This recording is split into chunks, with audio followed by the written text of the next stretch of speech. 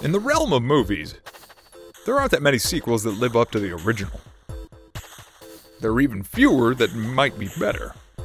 Off the top of my head, I can think Terminator 2, Aliens, Toy Story 2, Mighty Ducks 2? Anyway, I think we can all agree that Independence Day Resurgence was worth the wait. Come on. You know I'm kidding. Obviously, what makes a good sequel is up for debate. But the debate is what I'm talking about here. Sequels are the next chapter in a legacy of intellectual property, and Hollywood is hot to trot for sequels and reboots at the moment. But I feel like us humans struggle with legacy expectations as well. If Dad was an original film, that makes me the fourth entry in a franchise. And that's rarefied air. God, I hope I'm more a Rocky IV than a Kingdom of the Crystal Skull. Welcome to My Dad, I'm Dad. The podcast for anyone who's ever loved and lost and sought to make sense of those experiences. My name is Doug. Not a day goes by without me wondering what Maxine is going to be like when she grows up. I don't obsess over it. I mean, I look at her face more often than I look at most things in a day, so the proverbial roses are well and sniffed. I can't help it, though. What's she going to be like? What will she like? What will she create? What will she hate? And while pondering all of those possibilities, I can't help but wonder if she will experience life in any of the same ways that I have. And that dovetails nicely into wondering if she will be like me while she's at it. Sometimes, just the right light, Maxine looks just like a baby me. You put her side by side with some of the pictures in my baby book and it's uncanny. Really though, 95% of the time she's all her mama's daughter. The blue eyes, the smile, a face that invites you to fall in love. But it's a little odd, right? This desire for our kids to be like us? I had a front row seat midnight preview fan first kind of access to my own life, and I'd tell Max she could skip the theatrical release and watch that baby at home. A 3,000-foot view of her life thus far has provided a clarity, though. Pretty sure she's going to grow up vastly different than I did and be a wildly different individual. But I admit, I continue to hope she'll express some of the best traits of her mom and I. Recently, though, I've really become confident she's going to march to the beat of her own whatever the hell new kind of drums exist in a decade or two. After all, it's not like Amelia Earhart's parents were transatlantic pilots, right? Maybe that's a bad example given the outcome, but you catch my drift. I'm pretty sure she'd much rather be the first to do something than the next in a line. Don't get me wrong, that can be amazing too. But it's not like I desperately want her to, Ace Ventura exposition time.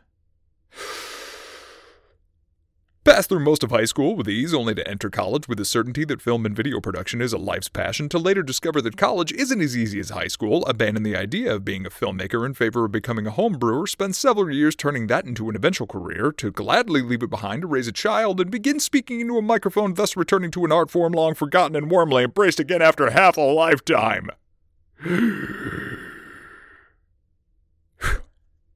Anyway, lately I find myself considering whether or not I've lived up to the legacy left by my dad.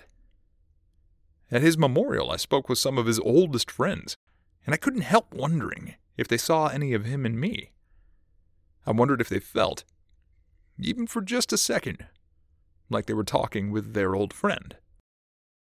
And lucky for me, Dad never made me feel like I had to live up to him or live anything like him. I'll explain. As far back as I can remember, Dad was exceptional at delivering compliments. What he lacked in elegance, he more than made up for with his sincerity. As my sister is fond of saying, he had this ability to make you feel like you were the only person in the room. And when he felt like shining a light on you, that baby burned bright as the sun. Look at the size of the baby teeth on this kid. That's something he said all the time to anyone willing to listen regarding my prepubescent chompers. Strange thing to be proud of? Maybe, but it made me feel like $1,000,000, and he knew it. When I was a little older, he'd exclaim for all to hear, "Check out the size of the calves Doug has. Like 2 tree trunks uprooted just walking around." Yeah, maybe an even odder thing to highlight, but I'd strut like Schwarzenegger when he mentioned them. A little older still. Damn, Mary, doesn't he look just like Jim Morrison? Now, that one was a stretch. In my late teen years, I sported long, untended hair over top of my awkward years complexion, set off by whatever Goodwill clothing combo I felt was the proper mix of odd and compelling. Let me be clear. It was neither of those things. Pretty sure I looked more like one of the Lost Boys from Hook than the musical and cultural icon. Dad didn't think so, though. He was convinced, and he did his damnedest to convince anyone that I was the Lizard King come again. I was more self-aware and very self-deprecating by that time in my life. But he said it, and I believed it. Come to think of it, I did have a pet iguana back then. That's beside the point. There was one thing he and I had very much in common that I feel he was particularly tickled by. You're listening to it right now. The two of us sound remarkably similar. And I don't mean in that cliché movie way where people remark about how I sound just like him, like in Harry Potter being told how much he looked like James, but it's pretty damn close. And more than the actual tone of his voice, I was able to match the sincerity he delivered sentiment with. I've learned a lot about telling stories from entertainment at large, yeah. But it all began with me paying attention to how Dad delivered information. It wasn't uncommon for Dad to command the attention of any room he entered. But the first time I did it, I looked at him and there was no mistaking the pride in his eyes. That was one of the rare times where I could tell he saw himself in me. Usually, he was just thrilled for Doug to be Doug. I do recall one time where Dad really wanted to sell how much he and I sounded alike. There's this annual winter beer festival held out here in West Michigan, and it just so happens to fall on the weekend closest to my birthday. Mom and Dad came out, and we put a good old-fashioned hurtin' on the whole shebang. That was nothing short of a spectacle at winter events. He'd wear a giant black fur hat, an enormous down parka, and he had a whistle loud enough to be heard clear across the Great Lakes. And I don't mean one, I mean all 5. But he was in my town, meeting people I had built relationships with, and he was geek beyond belief to peek into the life I was building for myself. I was proud to show him off, and he was proud of the young man I was becoming. Later on, we retired to a hotel room when the festival died down, and we brought some friends along. A couple more libations and a hand or two of euchre later, someone mentioned that Dad and I sounded alike. I grinned, but Dad grinned bigger. For the next 5 minutes, Dad engaged me in a strange but hilarious game of repeat after me. He'd say, "Listen to the sound of my voice." And then I'd say, "Listen to the sound of my voice." Over and over again. But pretty quick. We were pitch perfect in sync with one another.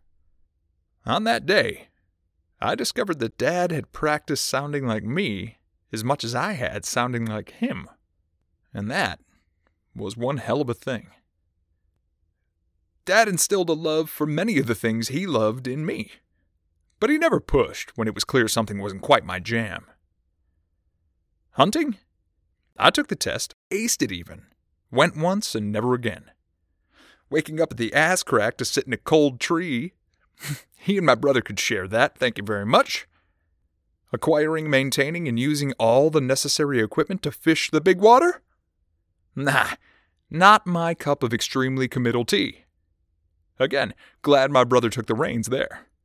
Still, something about him enjoying those things rubbed off on me.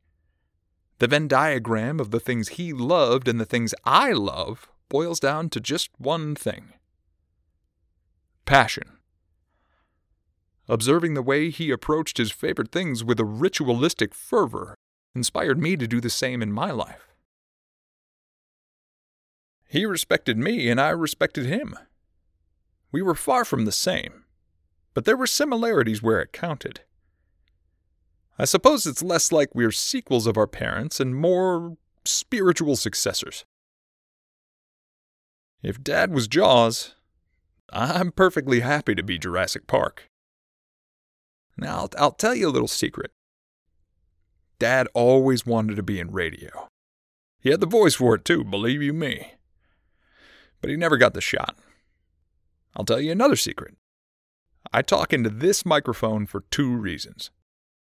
1, Dad shared that desire with me. And 2, sometimes, I hear him when I talk. Concerning Maxine, I think I'll be taking a page out of Dad's book. I'm already proud of every single thing she does. Maybe the proudest I've ever been in my life. But I want Maxine to feel that from me. Every day. When I see her strutting like Schwarzenegger, or whoever she eventually looks up to, I'll know I've done my job. Thank you for listening to this week's episode of My Dad, I'm Dad. Subscribe for more episodes weekly as I reminisce, reflect, and attempt to blend the past into a hopeful future. If you'd like to be a guest on the show, or comment about anything, please reach out at mdidpodcast@gmail.com or Facebook or Instagram at mdidpod. Thanks as always to Andy Bird for the use of the music in the show. And here's some Wally wisdom to close out the week.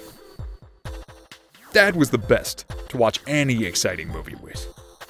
Right at the crescendo of any flick, he'd turn to you, whole body, coming up off the couch. And he'd look you right in the eyes and he'd say, "Now we're getting into some shit. Spring is sprung. Change is in the air. Go get into some shit." I'll see you next time, folks.